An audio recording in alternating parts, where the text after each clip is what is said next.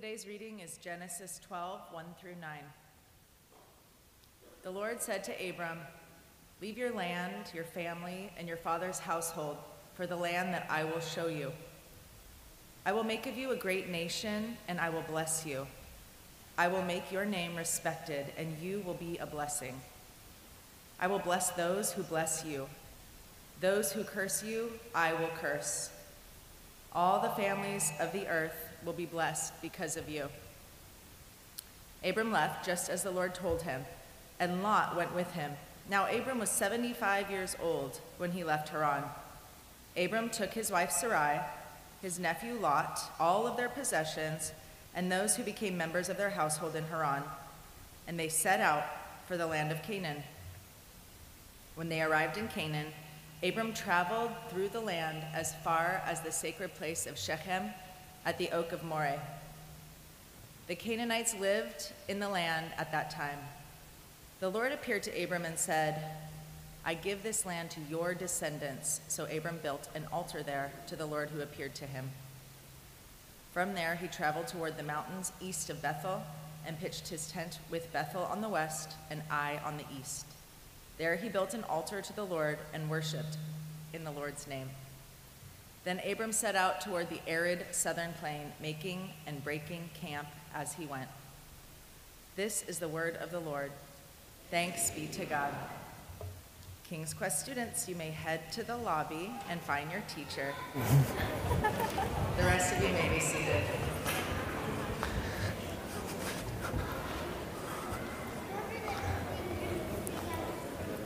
I love almost getting tackled by kids as they're running what feels like away from me. It's good to be with all of you. If something about Grace, if you're your first time or you haven't been here for a while, a couple months back, we showed this image of this geometric shape of a triangle, and we said these are some things that we sense God wanting us to press into. I don't have that image, otherwise I'd show it. But these three things were story, formation, and mission. That these were three things, not new things, but things that we sense God is wanting us as a church to recover, wanting to spend time talking about, and truly want to press into together in our life together as a community. Now, one of the ways that we're pressing into mission, Beth acknowledged that, is the ABCD component. Yes, last week when Alvin Sanders was here, we had a second hour time together, and people were asking, what does it look like for a church to truly be an embodiment of what he was describing in his sermon? People who are shaped by the Lord's Prayer. And his answer was, well, you're already getting started. ABCD is like the place I would tell people to start, which was super encouraging, an affirmation that this is where God has for us. We've been in talking about story and the story of Scripture, which we're going to continue. But then also in that arm of formation, one of the things we've been doing, of course, is small groups. But then a few weeks ago, Steve Porter and I, we've been working on developing a retreat. We took some people away for a retreat as like a beta test for this retreat, of asking the question, what does it look like to live life in an ongoing way in the presence of Jesus, in the love of Jesus? What does it look like to be people who abide? And so we are developing that retreat because that's a retreat we want to offer to the whole church. We have a couple of retreats that we think are absolutely essential for us as Grace, for our people, the Psalms retreat, and then this Abide retreat. So you'll be hearing more about that, really exciting. But I keep on getting this sense that God is just being faithful to us. He always has been, but this is a really sweet season. I just want to say that. It feels like a very sweet season of our life together. Very, very good. And so I want to celebrate because God is truly the one to be honored for that and to be glorified for that. But thank you for being part of that. So I'd like to pray, and then we'll get into the sermon this morning. God, you are the God who has adopted us. We are your children. And Father, I know that there are people here who are intrigued, who have been listening, who've been feeling that sense of invitation from you. And God, I ask that this might be a morning where they take a step toward you. They might risk wanting to get involved in this story, to be people who connect with you, who experience your love. And God, some of us need to return. Some of us need to return back to you. And so for those of us who need to return, God, give us that sense of needing to repent, that sense of needing to confess, to be people who open our hands in surrender to say, you, Lord, have the gift of eternal life. God, I ask that somehow you would speak through me, through your word, and not just here in this time, but also as it continues beyond this with people and conversations with each other. God, you are a God who speaks. We trust that you will, and we ask that you would help us to be people who can hear. It's in Jesus' name we pray. Amen. And so as we've been in the story of Scripture, we've talked about creation, looking at Genesis 1 and 2, how God has created the world and with order, and it was good, and wanting to create image bearers who embody and reflect who he is in the world. And then we looked a couple weeks back at Genesis 3, the fall, the fallout, people who wanted to go their own way, wanted to be their own gods, and ultimately reject God the Creator, and take life into their own hands. Tempted, of course, by the adversary, by the snake, to do something that they were told not to do. And then we see the fallout from that. Well, this morning, we're going to look at chapters 3 and 4 of the entire narrative of Scripture, Israel and Jesus. Somehow I picked the short straw of needing to cover pretty much the whole thing. From Genesis 4 all the way to really the beginning of Acts. So I hope you brought food. This is going to be good and quick and too much. So we're not going to get through everything, but we're going to kind of put this within the larger arc of redemption. What does it look like that God is a God of redemption, and how this story of redemption is really told from Genesis 4 all the way through the Gospels? But again, I want to begin where Will left off, which is where we find ourselves after Genesis 3, which is these relationships that were perfect and whole and good, all of a sudden disrupted and broken.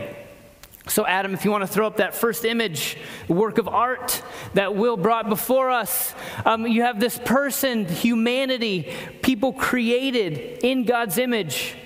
That up arrow representing that the relationship with God was good, and then relationship with each other was good, relationship with creation was good, relationship with itself was good. All of that distorted and broken when humanity took life in their own hands. And then it's from this point on that God is going to enact this story of redemption, to redeem that which is broken and to bring together that which has been disrupted. And so there are three threads that I want to sort of hang on to as we talk about this narrative of redemption. I want to talk about redemptive blessing, redemptive covenant, and redemptive kingdom. And we're actually going to begin in Genesis 12. You heard that read. But just so you know, in between Genesis 4 through 11, what we see is the pattern of the fall being enacted over and over and over again. We see violence between humanity. We see the earth needing to be cleansed as we look at the flood, because the way that the people were with the environment, with creation, with each other was just too much. That God wanted in a way, or it seems like he wanted to start over, but he doesn't. What he does is he then brings together a family. We know the story of Noah and the flood, and it's from there that he begins to renew or restore creation a bit. But then really the story of redemption takes off here in Genesis 12, which we'll look at again, and we're going to look at a lot of scripture.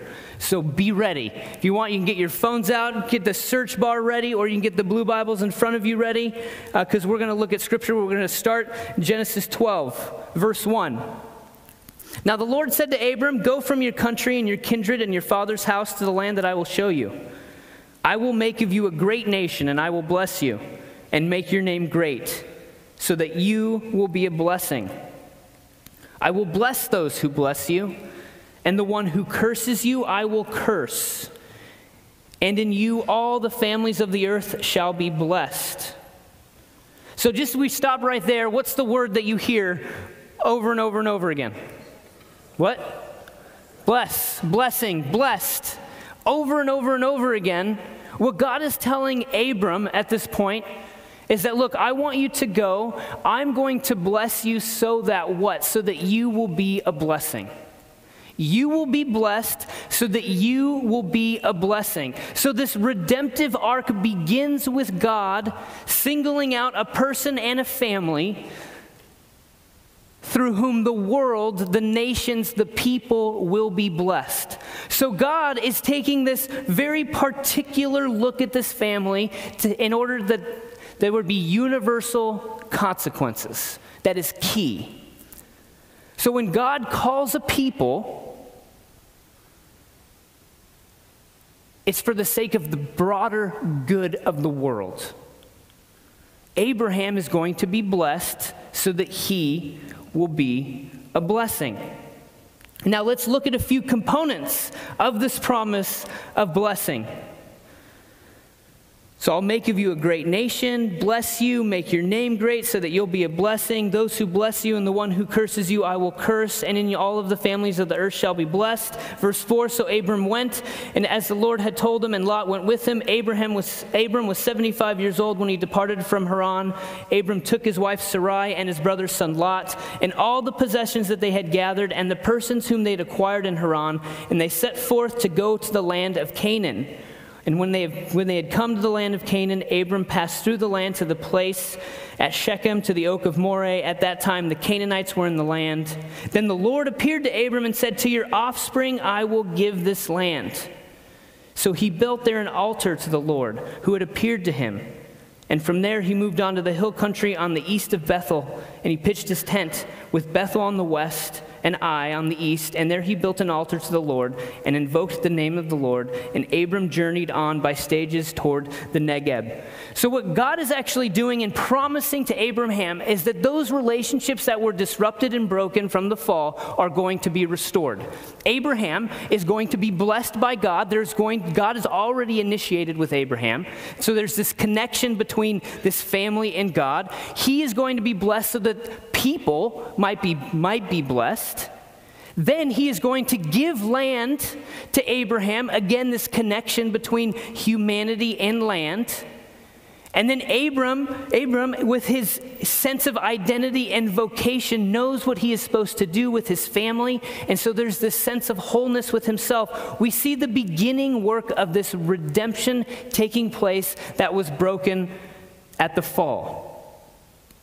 And a way to solidify these promises is a way to solidify this idea of redemption that God is going to enact. God is going to give and make a covenant. So if you want, you can turn over a couple of chapters to Genesis 17. So we see this redemptive blessing that is for the sake of the world, for the sake of people. Abram is blessed. I keep on going back and forth. I'm sure you know the story. He's going to get his name changed here, actually, at this point. So I keep getting confused between the two. But it's the same guy, same dude. So Genesis 17, we see the beginning of this redemptive covenant. Now, when Abram was 99 years old, the Lord appeared to Abram and said, I am God Almighty, walk before me and be blameless. And I will make my covenant between me and you, and I will make you exceedingly numerous. Then Abram fell on his face, and God said to him, as for me, this is my covenant with you. You shall be the ancestor of a multitude of nations. No longer shall your name be Abram, but your name shall be Abraham, for I have made you the ancestor of a multitude of nations. And I will make you exceedingly fruitful. And I will make nations of you, and kings shall come from you. And I will establish my covenant between me and you, and your offspring after you throughout their generations for an everlasting covenant, to be God to you and to your offspring after you. And I will give to you and to your offspring after you the land where you are now an alien, all the land of Canaan, for a perpetual holding, and I will be their God. Verse 9, God said to Abraham, as for you, you shall keep my covenant, you and your offspring after you throughout their generations. And this is my covenant which you shall keep between me and you and your offspring after you. Every male among you shall be circumcised. You shall circumcise the flesh of your foreskins, as it shall be a sign of the covenant between me and you. And throughout your generations, every male among you shall be circumcised when he is 8 days old, including the slave born in your house and the one bought with your money from any foreigner who is not of your offspring. Both the slave born in your house and the one bought with your money must be circumcised. So shall my covenant be in your flesh, an everlasting covenant. Any uncircumcised male who is not circumcised in the flesh of his foreskin shall be cut off from his people. Pun totally intended, because he has broken my covenant. What God is getting at here is that God is a promise-making God, and part of his redemptive plan is to covenant himself to people, and that people would be covenanted to him. So God makes a promise: I will bless you. I will make your name great so that you will be a blessing. Kings will come to you. And the way that you know this is going to happen is because I am going to make a covenant with you, and you are going to make a covenant with me. And here are the terms of the covenant. A covenant is a promise. A covenant is in some ways like a contract. But as we see throughout the story of redemption, for God, it is not contractual. And that is the best news. But there are terms to this covenant that God says, I will be your God, you will be my people, you will be covenanted to me, and here is the way that you are going to reveal and show and embody that covenant. You are actually going to show with your very bodies that you are mine and that I am your God. And you are to take this seriously. So this is so important, because as we go forward into the church and we talk about things like circumcision, and why is that such a big deal? This is why it's such a big deal. Because this was part of what it looked like to be covenanted to God. This is what it looked like for God's redemption to be at work, to bring a people to himself in order to bless the world, and then to create a covenant between this partner and God that should not be broken, cannot be broken, because the consequences are dire if those are broken. People will be cut off. Now we will see this redemptive blessing, this redemptive covenant continue. If we know the story from Genesis 12, toward the end of Genesis, this people do in fact multiply, and then they find their way into Egypt. They find their way into Egypt, and then while there, because they're so numerous, they become a threat to the Egyptian empire, and they are then enslaved. Now, if you know your Bible, you know what happens. All of a sudden, there's this standoff between this earthly god, Pharaoh, and this creator God, Yahweh. And they go into this competition of everything you can do, I can do better. And so Pharaoh is oppressing this people. He's making the people of Israel build his empire. God then singles out a person, we know his name is Moses, to go and deliver the people. And so God then begins to show himself as the God of the universe, the God of all people, the God of life and death, for the purposes of rescuing Israel and redeeming Israel from the oppressive rule of the Egyptians. We know, in fact, that God wins. God brings out the people of Israel, and we know that God then basically consumes the Egyptian empire in the Red Sea. And then God pulls this people out, they wander in the desert, and then all of a sudden God is going to do something new. Not with the person, Abraham and just his family, but now with the people that he's redeemed, the people of Israel. So if you want, you can jump over to Exodus chapter 19.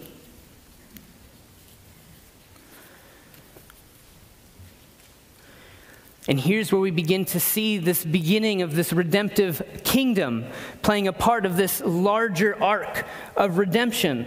So God again calls the people of Israel out, and he is going to give them these new terms of a new covenant that he is going to make. Exodus chapter 19, let's start in verse 1. On the third new moon after the Israelites had gone out of the land of Egypt, on that very day they came into the wilderness of Sinai. And they had journeyed from Rephidim, entered the wilderness of Sinai, and camped in the wilderness. Israel camped there in front of the mountain. Then Moses went up to God. The Lord called to him from the mountain, saying, "Thus you shall say to the house of Jacob and tell the Israelites, you have seen what I did to the Egyptians, and how I bore you on eagle's wings and brought you to myself.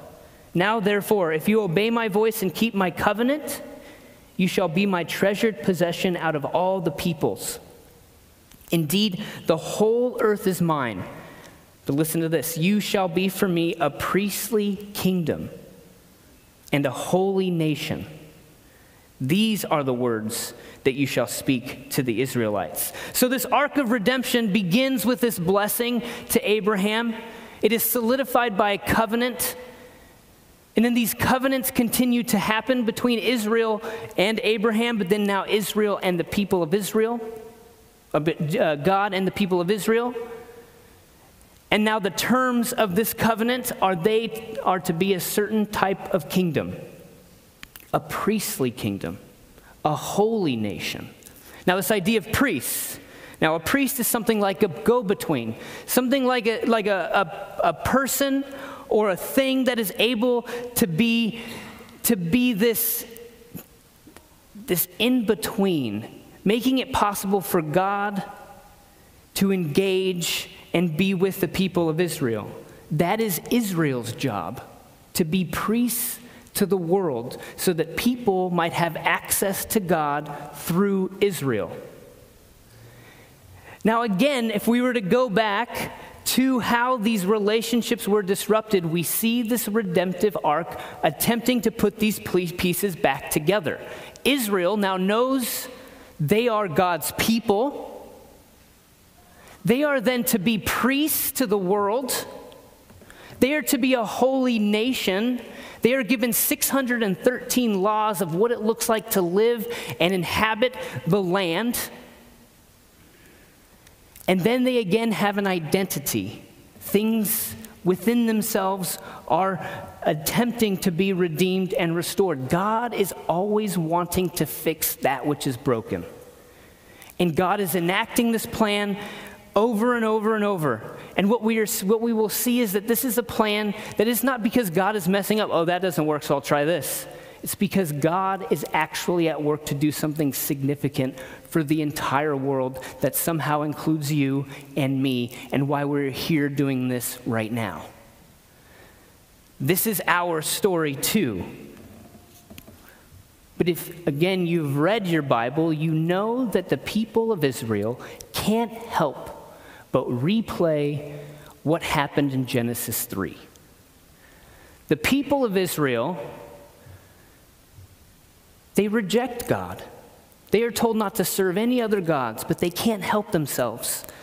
They involve themselves in idolatry. They are to be a priestly kingdom who are to be a blessing to others, but they can't help but enslave and even impress others.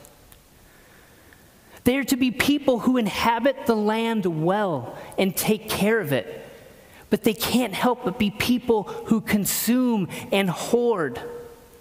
They are to be a people who understand who they are and have been made to do, have a sense of wholeness and identity, but they can't help but lose themselves over and over and over again. Does that sound familiar? It sounds like Daniel Long's life. And so as a result of this, God sends the people of Israel to exile. They have not kept the terms of the covenant. And so the question is, what's God going to do? Here, a people have broken the promises that they said they would do, the people that they would be before God. So what is God going to do? Now, there are some harsh words in the book of Jeremiah. If you want to turn there, Jeremiah chapter 7. Because here we see Jeremiah as a prophet. Prophets were sent to the people during exile or before exile as they were being sent into exile to remind them of a few things, namely how they broke the terms of the covenant.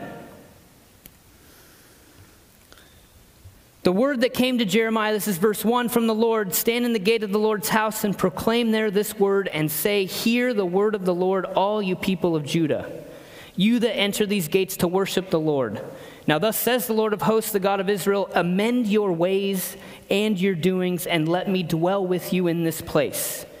Do not trust in these deceptive words that this is the temple of the Lord, the temple of the Lord, the temple of the Lord. For if you truly amend your ways and your doings, if you truly act justly with one another, if you do not oppress the alien, the orphan, and the widow, or shed innocent blood in this place, and if you do not go after other gods to your own hurt, then I will dwell with you in this place, in the land that I gave of old to your ancestors forever and ever. Here you are, trusting in deceptive words to no avail. Will you steal, murder, commit adultery, swear falsely, make offerings to Baal, and go after other gods that you have not known, and then come and stand before me in this house, the temple, which is called by my name, and say, we're safe, only to go on doing all these abominations? Has this house, which is called by my name, become a den of robbers in your sight? You know, I too am watching, says the Lord. Go now to my place that was in Shiloh, where I made my name dwell at first, and see what I did to it for the wickedness of my people of Israel. And now, because you've done all these things, says the Lord, and when I spoke to you persistently, you did not listen. And when I called you, you did not answer.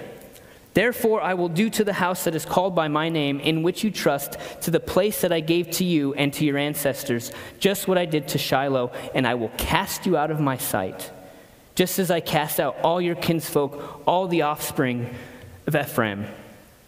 Harsh words. God is saying, look, you think that what you are doing in my house, in the temple, is what you are supposed to be doing, but you have completely fallen away. You have been listening to deceptive words. You have been worshiping false gods. You have been committing murder and idolatry and adultery. Over and over and over again, the subtext is you have broken the covenant that you've made. And so the Old Testament ends with this large question. As the people of God are in exile, what is God going to do? The people of Israel are wondering the same thing. We have broken the covenant. We have not kept our terms of the agreement. We do not know who we are spiritually. The temple is gone. We do not know who we are nationally. We no longer have a kingdom. We do not know who we are as a people because God has cast us out. And so what is God going to do? But here's the good news of the story of redemption. Because God's the author of that story, He holds to His side of the covenant, to His side of the promises. So as we turn the pages into the New Testament and we look at the person of Jesus, all of a sudden the question is answered. What is God going to do?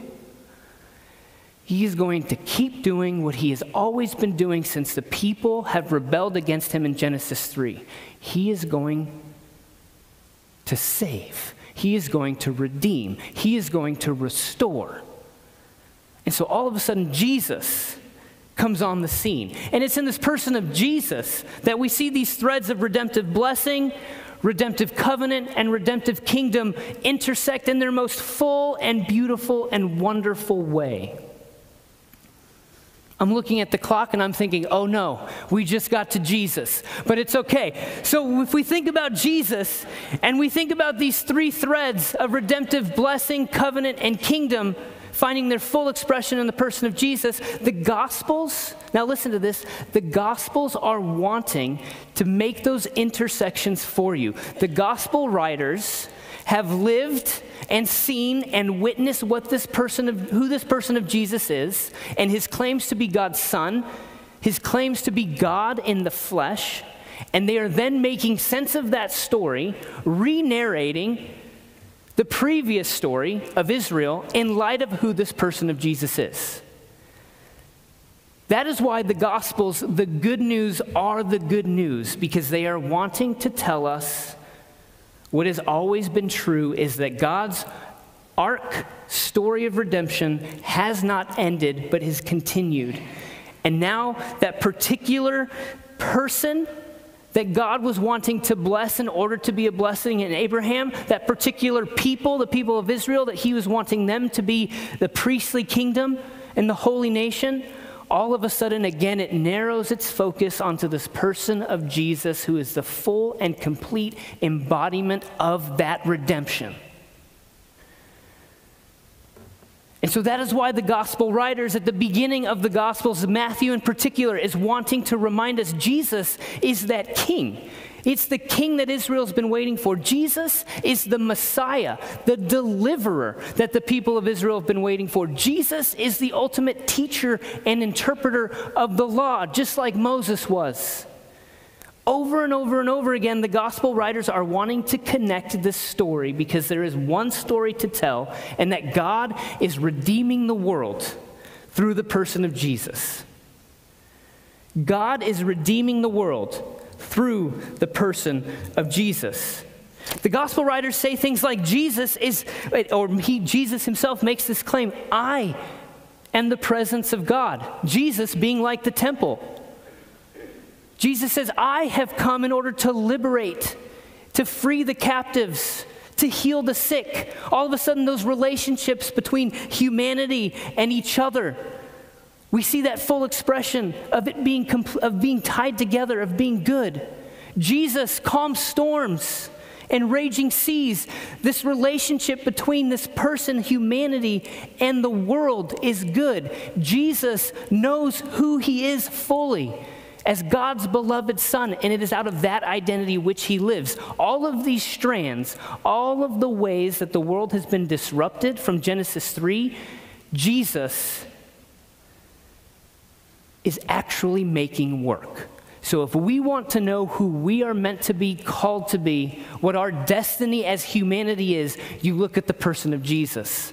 But also, and this is crazy, not only do we see ourselves most clearly in the person of Jesus, we see God most clearly in the person of Jesus. Because he is Emmanuel, God with us. Isn't it insane to you that you believe these things? Because it should be, and it should be the best news in the whole world, but also crazy that the person who is the example for me of what it means to be a human being is a real person who was born and lived on this earth, had flesh and blood, and had a name. But also that person who was born and lived and had a story is who gives us the most clear picture of what God is like.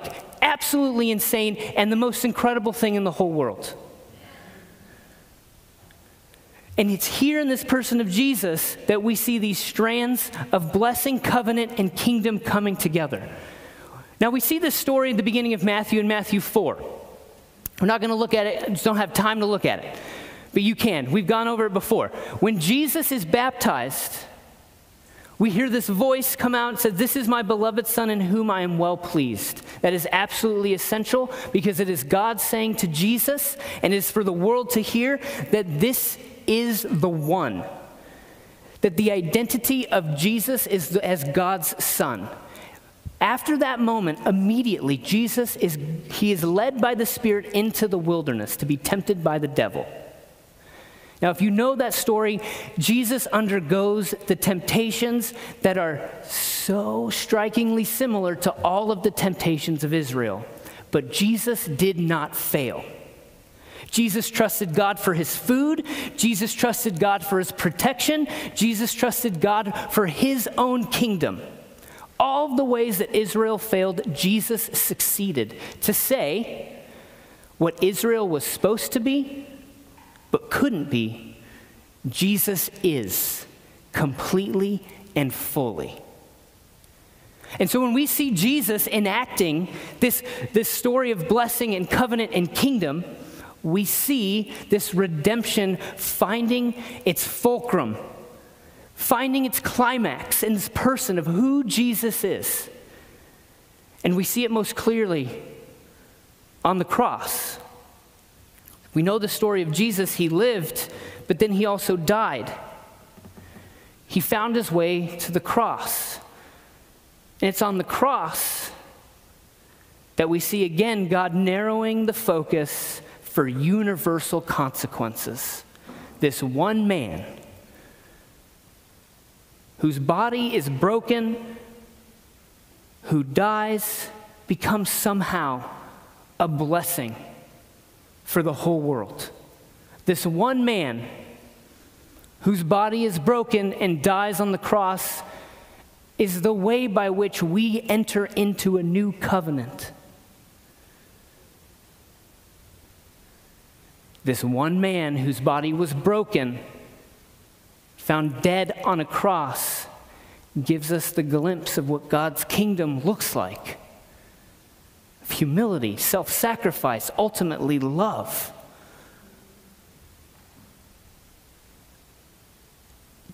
This is why we are here. Because this thread of redemption that needed to begin after Genesis 3, God has been faithful to enact and begin as a completion in the person of Jesus Christ.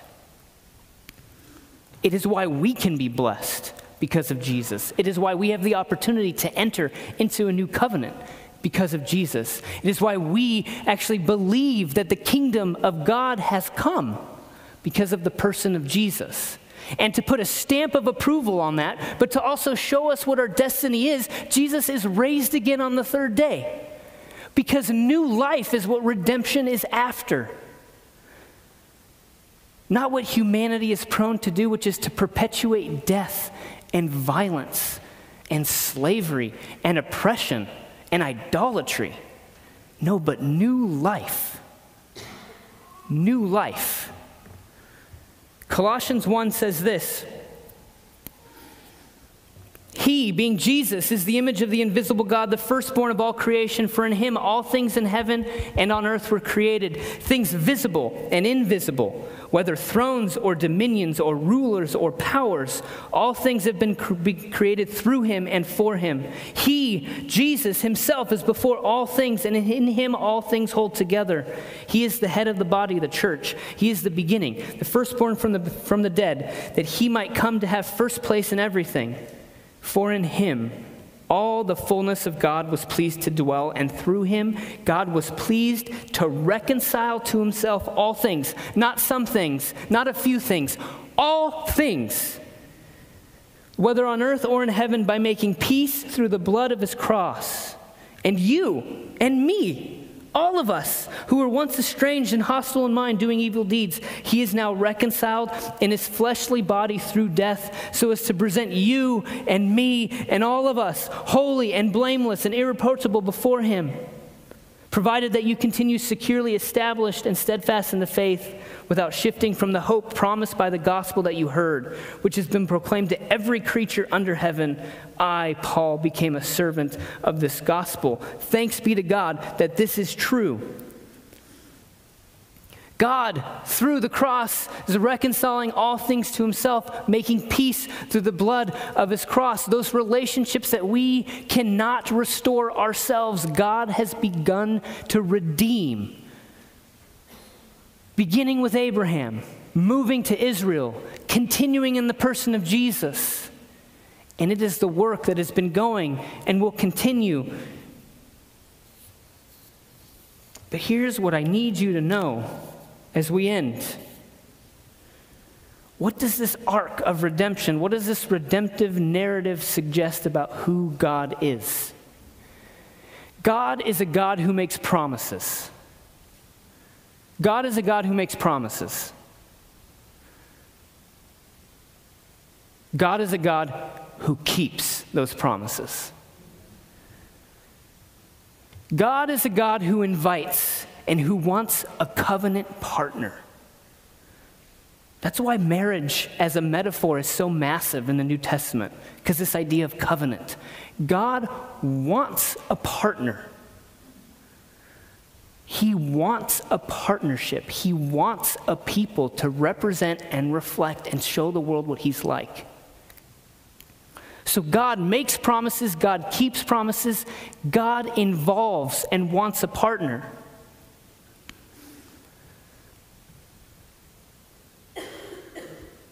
Ultimately, God can be trusted.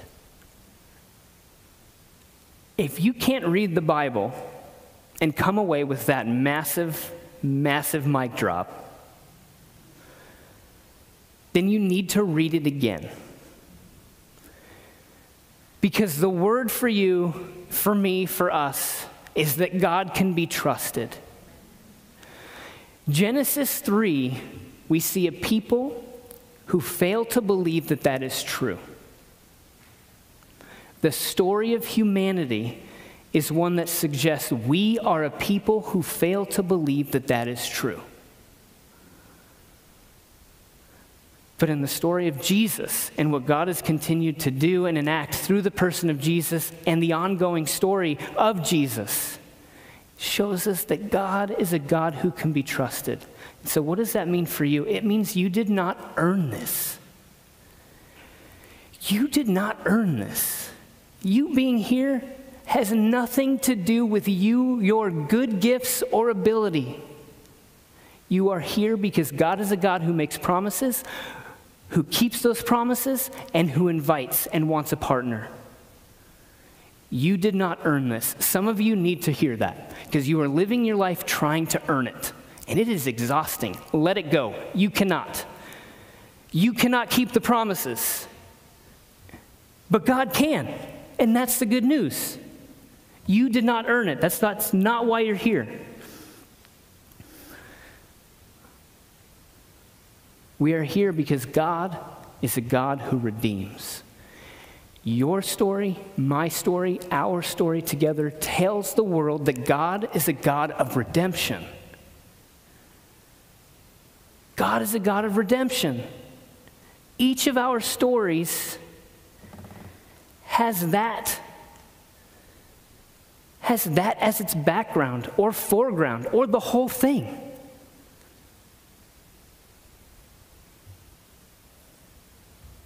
So my prayer for us, the word for us,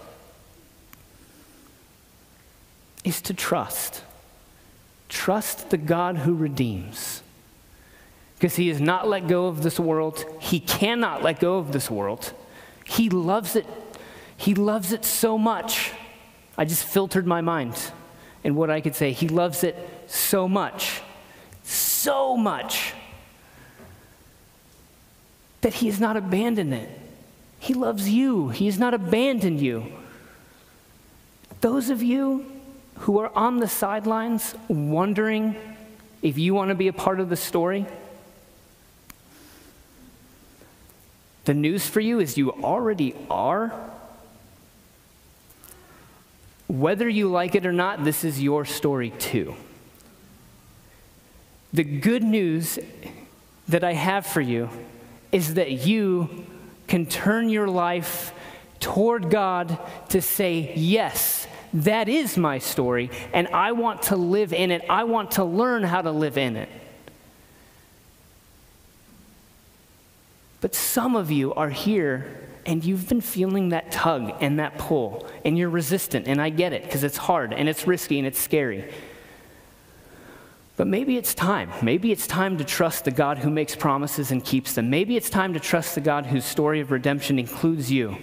Maybe it's time to know that that is your story as well, and to live in light of that fact. So if that's you this morning, there's going to be an opportunity to pray on the sides. That might be a good place for you to go. It's not just for those of you who feel like you want to recognize God as the one who has made you and who you can trust, Jesus as your Lord and Savior. It's not only for those, but I encourage those of you who feel that, who sense that, to move, to go. And perhaps for the first time to entrust your life to the good hands of Jesus Christ. But also those of you who need to return, to come back. You're like the people of Israel. You're like me, who disrupt those relationships constantly, find yourselves always in the same pattern, but you want to return. The good news is God has always kept his promise. God has covenanted with you, and whether he likes it or not, he's going to hold on to you. The good news is he does like it, and he likes you, and he loves you, and he wants you to return. So perhaps that's where you're at. You can go to the sides, be prayed over, be prayed with, and trust your life to God afresh and anew. But maybe it's also too scary to move. Well, if you came here with somebody, chances are that somebody knows Jesus. Talk to them. Find me. I'm going to be sitting right down there. I'd love to talk to you. The best news in the whole world is that God has shown us what he's like in the person of Jesus, that God has made it possible for us to know him through the person of Jesus, that God is reconciling the world to himself through Jesus. This is why we are here. This is why we worship. And this is why you have an opportunity to receive the invitation that God is presenting to you. I'm going to pray. God, I ask that you would speak very clearly to all of us, but especially to those who need to know that your redemption includes them. God, you know me, you know my heart, you know my mind, you know my insane ability of being able to talk myself out of things, of receiving the good things you want to give to me, the love you want to show me. God, if there is anybody here like that, I pray that you'd speak more loudly, that you'd help them to release that fear. God, I pray for those who need to return. Those of us this morning who felt like we just woke up.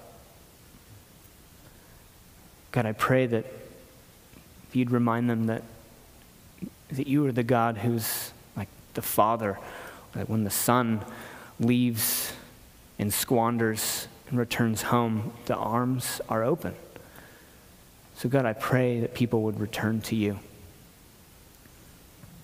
God, thank you that you are a God of redemption, that you do not let us live in the pits that we make, but that you redeem us and you pull us out of those, and you transform us and you redeem us and restore us. Thank you that you are that type of God. And it's in Jesus' name we pray. Amen.